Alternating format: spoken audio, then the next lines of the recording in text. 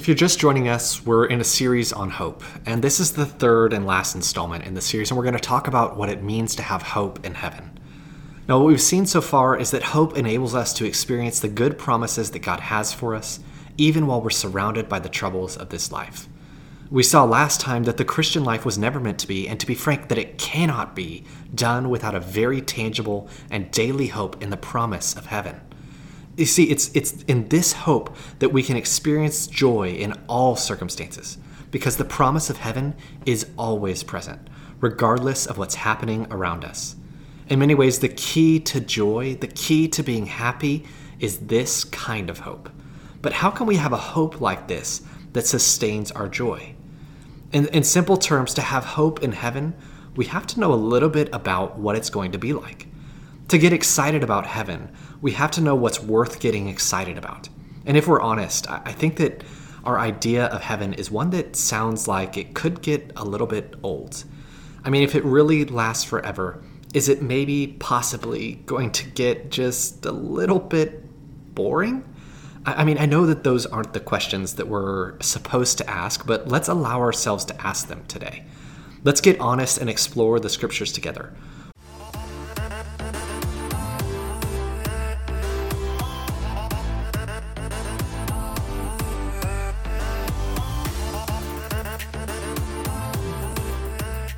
We'll start with what we do know about heaven.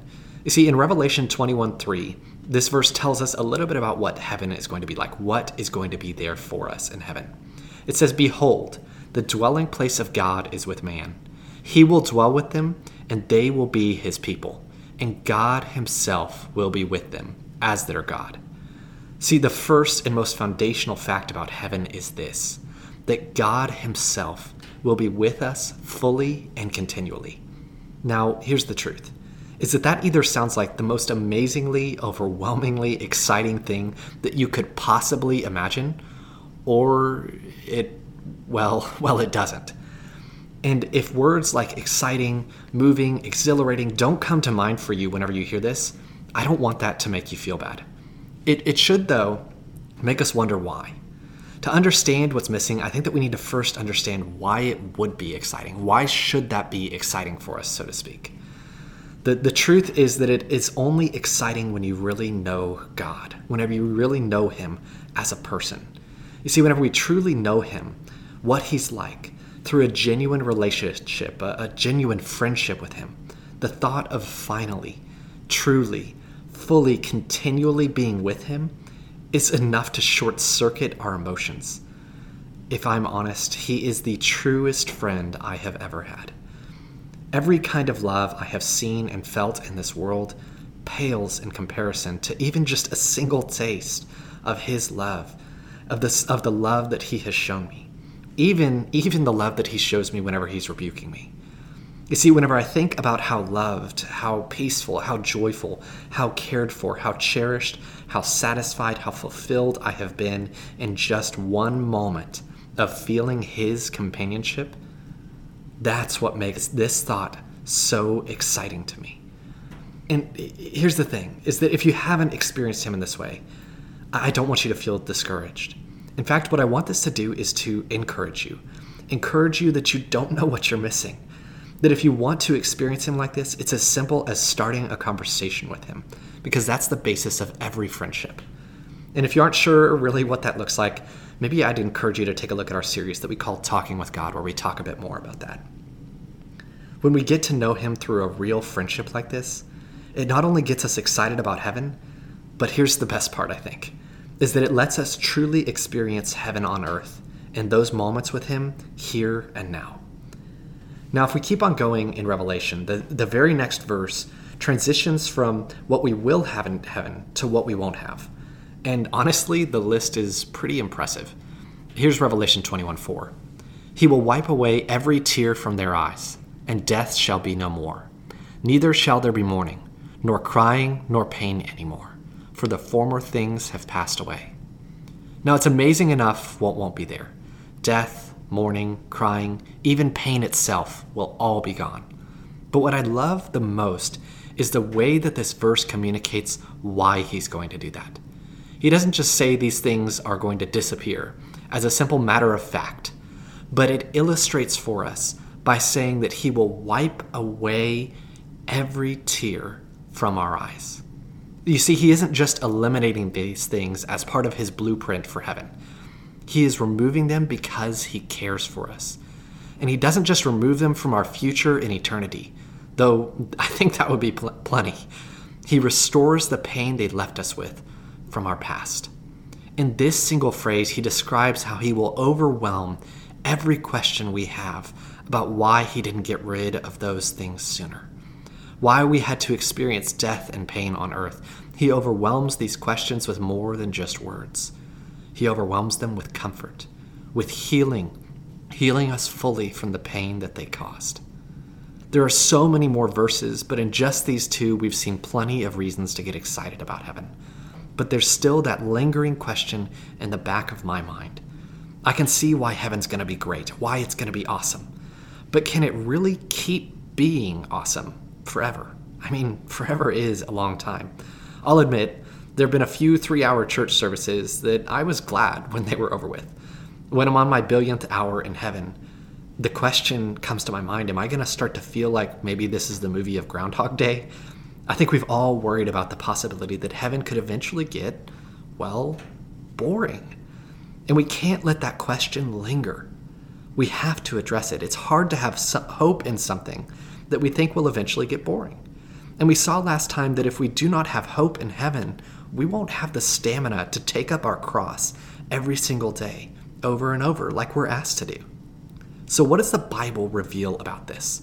Now, we all know 1 Corinthians 13 as the chapter on love, but it's also a chapter about heaven. The reason that Paul gives for why love is so important is because it will still be important in heaven. He tells us we don't need tongues or prophecy in heaven, but we'll still need love. Heaven will be full of love. The chapter can almost leave you with a sense that love is the only thing that we'll need in heaven. Well, almost, that is. You see, in verse 13 of 1 Corinthians 13, Paul explains that faith, hope, and love abide. These three, that all three of those is what's going to be in heaven. He's saying that we will experience all of these things in heaven. We will still have faith, we will still have love, and we will still have hope. But as I thought about that verse, especially in this context here, something hit me. Hope? We're still going to have hope in heaven. I mean, we're in heaven, aren't we? We finally made it. What is there left to hope for? If hope has a place in heaven, that means something. It means that there is still something to hope for, even once we are in heaven. To experience hope is to experience a joyful expectation about something that's coming. What's more, we know that we don't hope for something that we already have, but something that we are waiting to receive, something that we're waiting to experience. That's the verse that we talked about the first time out of Romans 8, 24 and 25. So this seemingly simple fact that we will experience hope when we're in heaven has incredibly overwhelming implications.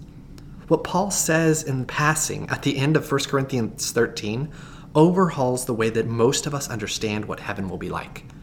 Heaven will not be static. Heaven will not be repetitive. Heaven keeps getting better. But that leaves us, I think, with something of maybe a paradox. If heaven is absolutely perfect, which it is, and it leaves us wanting for nothing, which it does, how can it get better? It sounds impossible, right? But I would suggest, as I thought about it, that it's actually the only possibility. You see, heaven would not be perfect if it never changed, but remained static for time unending. Instead, part of what makes our life in heaven perfect is that it keeps getting better. Heaven is perfect because it is full of hope. In heaven, we will have hope for something, wait for it with joy-filled patience, eventually receive it and experience its joy, only to find out that there's something even more exciting to hope for. This is why hope remains, because hope is essential to joy. In heaven, it's going to be full of joy. Now, we didn't have time to talk about everything, but I hope that just this small sample of what heaven will be like has gotten you excited. What's maybe even more exciting is that the joy of heaven was never meant to be reserved for just heaven. Like we talked about in the first post of this series, hope is the present enjoyment of future blessing. And God has given us the gift of hope so that we can enjoy, so that we can get excited about the things that He has planned for us. And as I said earlier, God intends for us to experience a taste of heaven on earth today through our relationship with Him in the Holy Spirit. After all, the Holy Spirit is described as the guarantee or the down payment, the first installment, so to speak, of our inheritance. That's Ephesians 1:14. So as we enjoy that blessing, the blessing of being able to experience the relationship with Him on earth as a down deposit of what heaven's going to be like, we can add to that joy. We can do it by filling our thoughts with the hope that we have in the rest of heaven, in the rest of the inheritance that we are destined to receive. So what I want you to do is give yourself permission to have hope.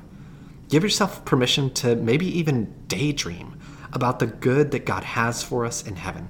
This hope is what allows us to experience the joy of heaven now on this side of eternity.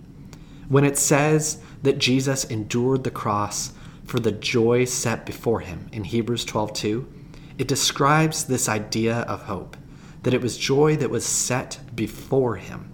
We are meant to follow His example. This joy that comes from hope is meant to fuel our endurance each day so that we can take up our cross, so that we do not grow weary in doing good, because we know that in due season we will reap if we do not give up, like Galatians 6:9 says.